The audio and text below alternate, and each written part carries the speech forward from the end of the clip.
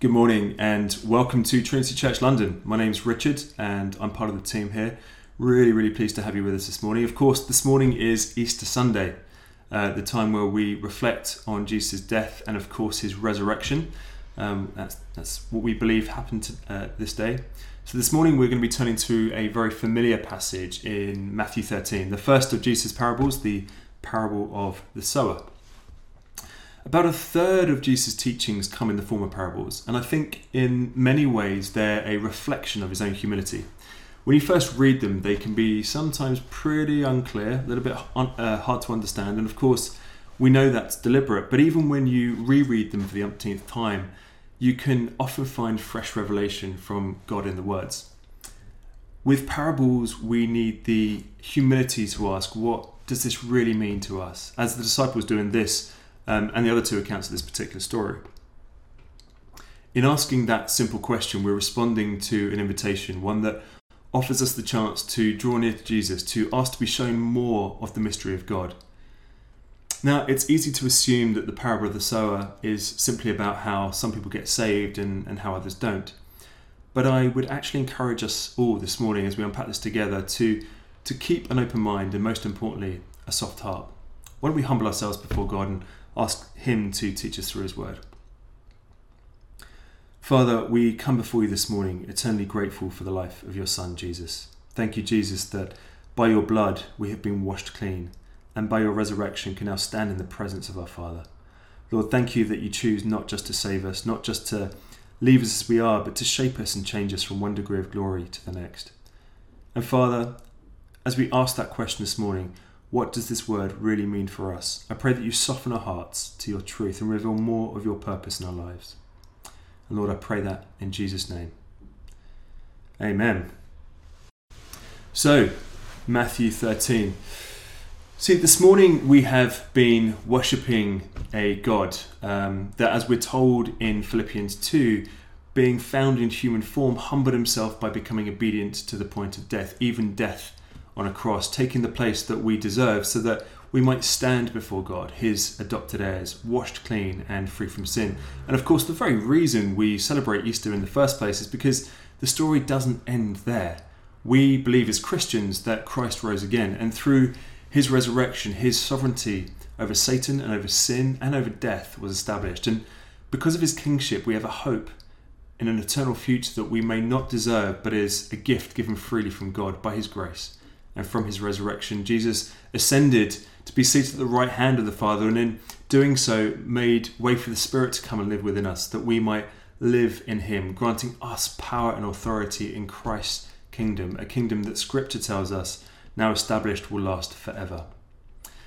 So why the parable of the sower? Why now at Easter? Why not look at the resurrection of Christ specifically?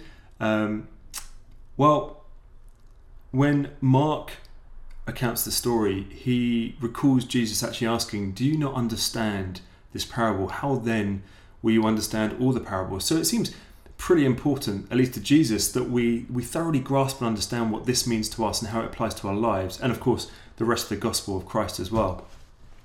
But more than that, if we believe Christ really died and rose again for us, are we embracing all that truth has to offer us? And that's the question I want you to ask this morning. It tells us later on in Matthew verse 18 that the seed is the word of the kingdom. And it struck me as a really interesting choice of words, the word of the kingdom. Of course, the entire Old Testament is built on the hope of a messianic kingdom. The establishment of the kingdom is the focal point of the New Testament. Matthew himself opens by saying, the kingdom of heaven is at hand, that the Messiah will reign over the house of Jacob forever, and that of his kingdom there will be no end. Super powerful words. But I think Matthew is being very deliberate about his use of words here. The word of the kingdom. A kingdom needs a king. A kingdom is a land and a people. So it's Jesus and it's us. And a kingdom has its own way of life, its own culture. And this way of life is set by the king. And interestingly, a kingdom is not a democracy. And we, as subjects of Christ's kingdom, need to be asking what that means to our way of life, to our culture today.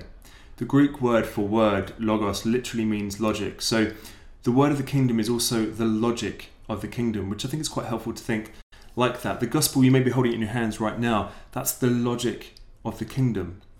And how does this logic contrast with the assumed logic of the world? We live in an age of loneliness, and this is very much a kingdom of community. We live in an age of selfish hearts, but this is a kingdom of generosity. We live in a world where we're chasing likes and comments, where we always show our best selves to the world. But this, Jesus' kingdom, that's a kingdom that accepts and loves you just the way you are. There's endless mercy from this king, endless grace. It doesn't matter how many times we mess up. He never lets the worst thing we've ever done define us. How many kingdoms can boast that truth? I'd guess not many. And of course, when a good king reigns, you accept his rule. You enter into his realm and you blossom. To enter his kingdom is to serve him completely and nothing else. It's to take the gospel, the logic of the kingdom, and allow it to saturate our hearts and our lives. Through Christ's resurrection, he established a new kingdom, and not one the Jews of the time would ever have expected, not a conquering hero in the way that they certainly understood one, not a mighty warrior like David, but a king of peace, a king of love, and a king of humility. When Jesus explains this parable to his disciples, he says this in verse 18, "When anyone hears the word of the kingdom and does not understand it, the evil one comes and snatches away what has been sown in his heart. This is what was sown along the path." We're told in Hebrews that the word of God is living and active, sharper than any two-edged sword, piercing to the division of soul and of spirit, of joints and of marrow, and discerning the thoughts and intentions of the heart. You see, what we're to understand from this is that actually the word of the kingdom is powerful, that it has the power to radically change us from inside, but that power can actually be resisted by our own hearts. So perhaps it's better that rather than think of this as the parable of the sower, but that we actually think of this as the parable of the soft soil or the soft heart. How's your heart this morning? You know, this verse made me wonder what paths would have been like at the time. And I can't really imagine crazy paving or some intricate lattice of brickwork. I kind of imagine it would simply have been hard earth, trodden down underfoot by many, many people over time, so packed that not a single seed could penetrate it. I wonder if you remember any times when you were listening to the word given on a Sunday and all you could think about is, when's this guy going to get to the end? Has it been 20 minutes yet? To be fair, you might be thinking that right now. Potentially wouldn't blame you. You see, even as Christians, our hearts can become hardened, trodden down over time by people in our lives. We end up preventing the spiritual growth that the word offers because our hearts, the soil inside of us, it's just got too hard. Let me ask you a question. How badly do we want the truth though? Really, this is the word of God we're talking about, living and active. How often do we hear something in scripture that we just don't think really fits with us, or that sounds too much like hard work? Sadly today, what most people believe is purely based on what they desire, not the truth as it is, but as they want to hear it. Our individualistic culture is one of wanting gain. We don't stop to think about whether we're right because we demand everyone respect our opinions regardless. But actually we're told this is just a hardness of heart. And even as Christians, we can sometimes allow our hearts to convince us of what we want to hear. And in all honesty, I can see why. When Scripture says, "Sell your possessions and give the money to the poor," do we really want to hear that? Or what about take up your cross and follow me? Or hate your mother, hate your husband, hate your children? Do we really want to hear that? Probably not. But then, are we saying we know better than God? Society tells us we have to be self-sufficient. The number of self-help books in the bookstore tell us that. We can learn our way into control over our lives, and the more control, the better, so we're told. There's a book for almost everything, but here we're told that a hard heart won't allow any growth, not even a little bit. The evil one, it says in verse 19, will come along and simply pluck it up. But there's hope.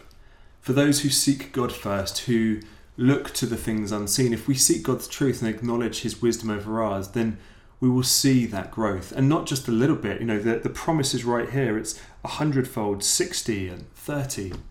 And so only a few feet away, perhaps sitting only a few chairs away on a Sunday, that soft soil is seeing all the growth. And on the hard soil where we're seated, our hard hearts, nothing, no growth. Let me ask you this, on a Sunday, do we look forward to the dynamic and uplifting nature of what's said, or what it really means for us? To the changes it will mean we need to make in our lives. When you pick up the Bible, are you simply trying to get through another chapter, or are you meditating on the truth and allowing it to shape you? And look, we've all been there. I certainly have.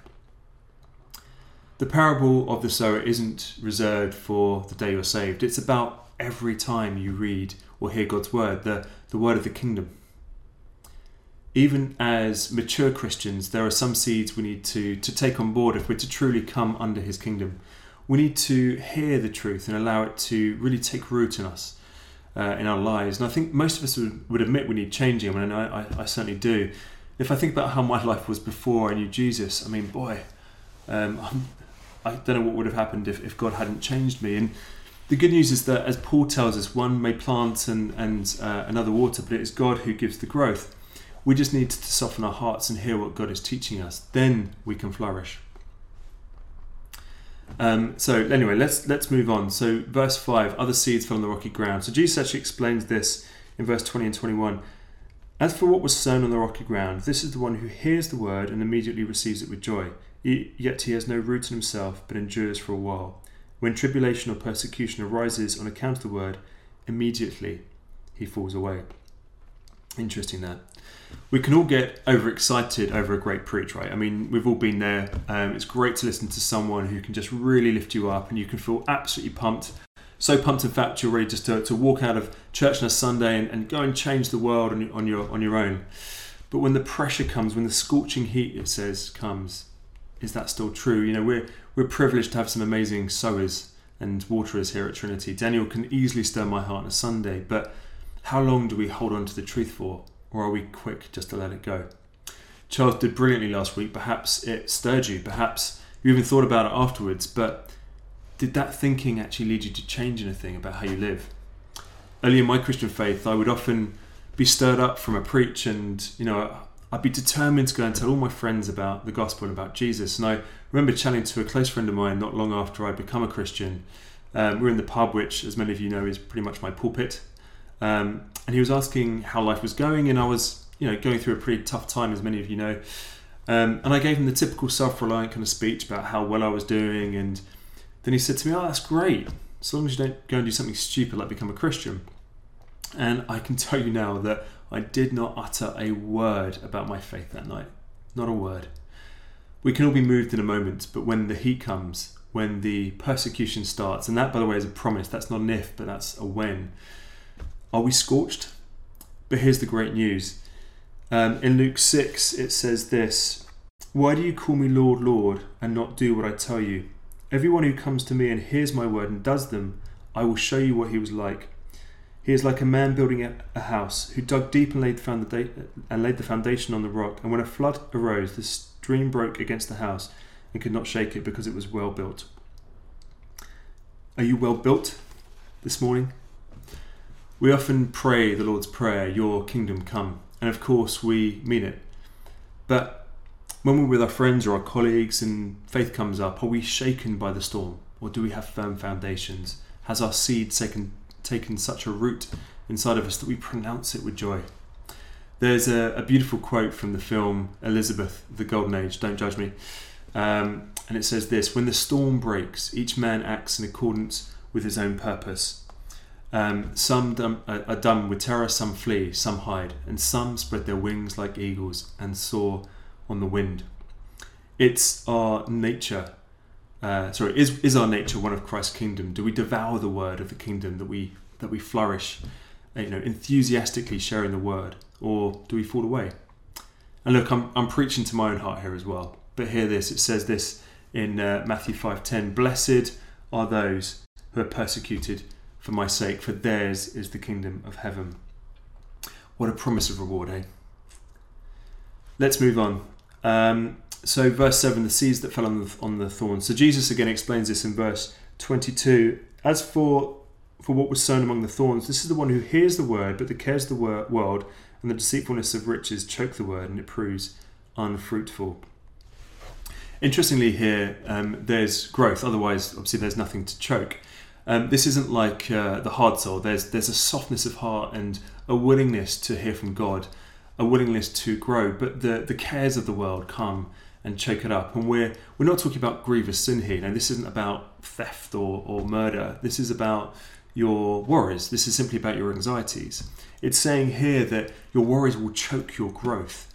How many of us can resonate with feeling fearful or anxious at this very moment in time? How many of us are watching the news each evening to hear the latest death toll and wondering, what if?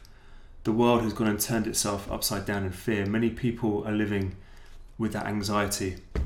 But a plant surrounded by thorns, we're told, proves unfruitful. It doesn't grow to maturity. It's in Luke's account of this story, he used the words, "their fruit does not mature," because we've allowed the worries of the world to choke our growth. And here's the thing: God commands us not to be anxious. That's actually not a suggestion or some sage advice. It's there in Scripture. Do not be anxious about your life, Matthew 6. And let's read that. In fact. Therefore I tell you, do not be anxious about your life, what you will eat or what you will drink, nor about your body, what you will put on. Is life not more than food, and your body more than clothing? Look at the birds in the air. They neither sow nor reap, nor gather into barns. God, gather into barns. How relevant is that to us right now? How many of us have panic bought or stockpiled our fridges and freezers over the last couple of weeks? But we're told here they don't gather into barns. And yet your heavenly Father feeds them. Are you not of more value than they? Just let that sink in. You matter to God. You may not matter to anyone else in this entire world. You may think you're utterly worthless, but you matter to God. He values you. Verse 32, let's carry on a bit. For the Gentiles seek after these things, and your Heavenly Father knows that you need them. He knows we need to eat. He knows we need these things. But seek first the kingdom of God and His righteousness, and all these things will be added to you. Therefore, do not be anxious about tomorrow, for tomorrow will be anxious for itself. Sufficient for the day is its own trouble.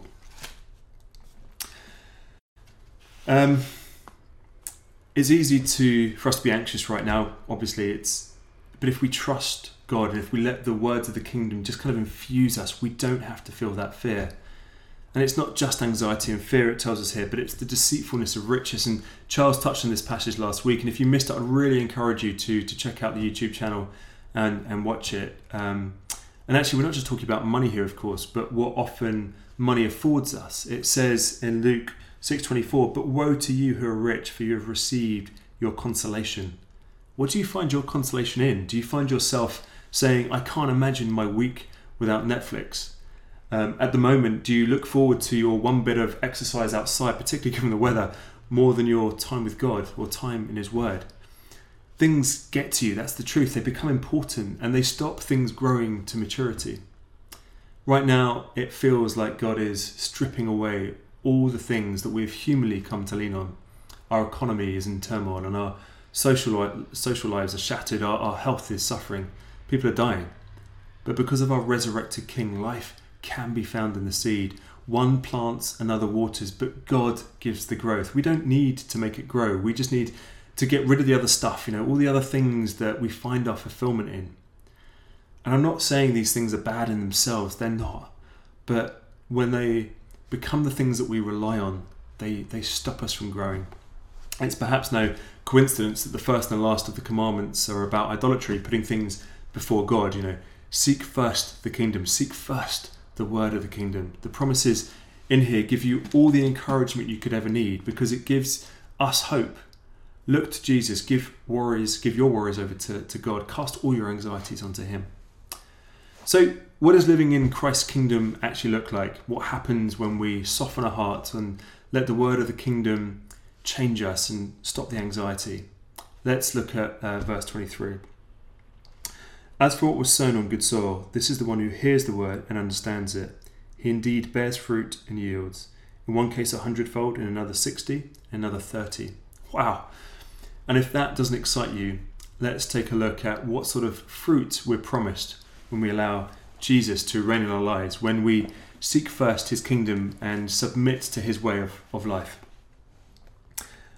So firstly, he guards our hearts. Philippians 4 verse 6 to 7. Do not be anxious about anything, but in every situation by prayer and petition with thanksgiving present your request to God, and the peace of God, which surpasses all understanding, will guard your hearts and your minds in Christ Jesus. Has coronavirus shaken you? Are you full of anxiety right now? Are you fearful about what tomorrow brings?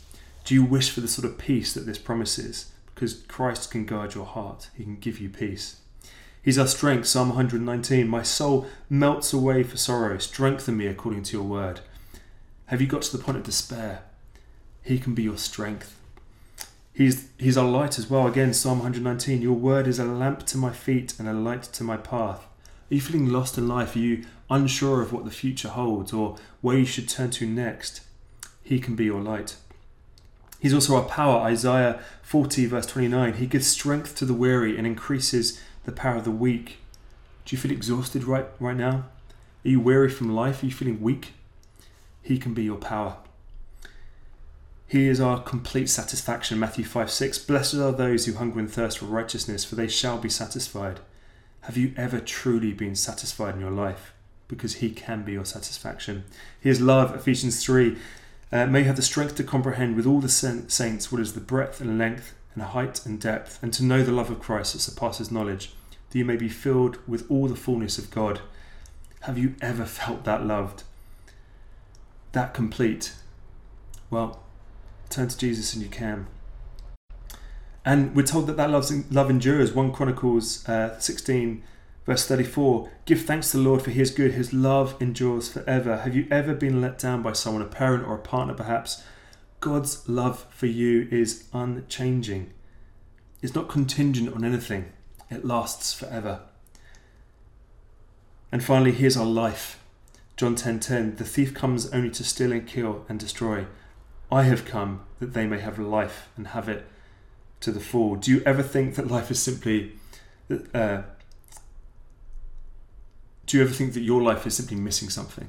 I know I certainly did before. He can give you life without measure. It says in verse 31, back to Matthew 13, that the kingdom of heaven is like a grain of mustard seed that a man took and sowed into a field. It is the smallest of all the seeds, but when it is grown, it is larger than all the garden plants and becomes a tree, so that the birds of the air come and make nests in its branches. Now, I'm not sure if we're meant to read into this in any way, the prince of the power of the air, Ephesians 2. But I'd like to think that the kingdom of Christ is so attractive, so appealing, that the birds want to come and rest in its branches. As a church, we want to make kingdom-minded disciples. It's our mission. Will you allow the word of the kingdom, the seeds, to take root into your life and experience that kind of growth, everything that we've just been hearing about? You can if you soften your hearts, if you let go of your fear. And I know that's not easy, but if you turn to Jesus, if you turn to the founder and perfecter of our faith, God will give you that growth. Now, it might be that you're not a Christian, you're looking in for the first time. If it is, or if it's not even, and you're a mature Christian, but this has really spoken to you, can I just encourage you to reach out to either myself or one of the other leaders here at Trinity? To go to the website, trinitychurchlondon.com, or email us, hello@trinitychurchlondon.com. We'd love to pray with you and just to really bless you. Let's pray. Father, thank you for the truth that this parable brings to our lives, Lord. Thank you that despite the world around us, despite all the tribulation and trials that are facing us as a global population right now, Lord, that your peace can be known by us, Lord, that we don't have to live in fear or worry or anxiety, Lord, that we can just turn to you, Lord, and find that utter peace and joy and love that you promise us. Lord, we ask you to use this word today to change us and to help us to grow closer to you. In Jesus' name, amen.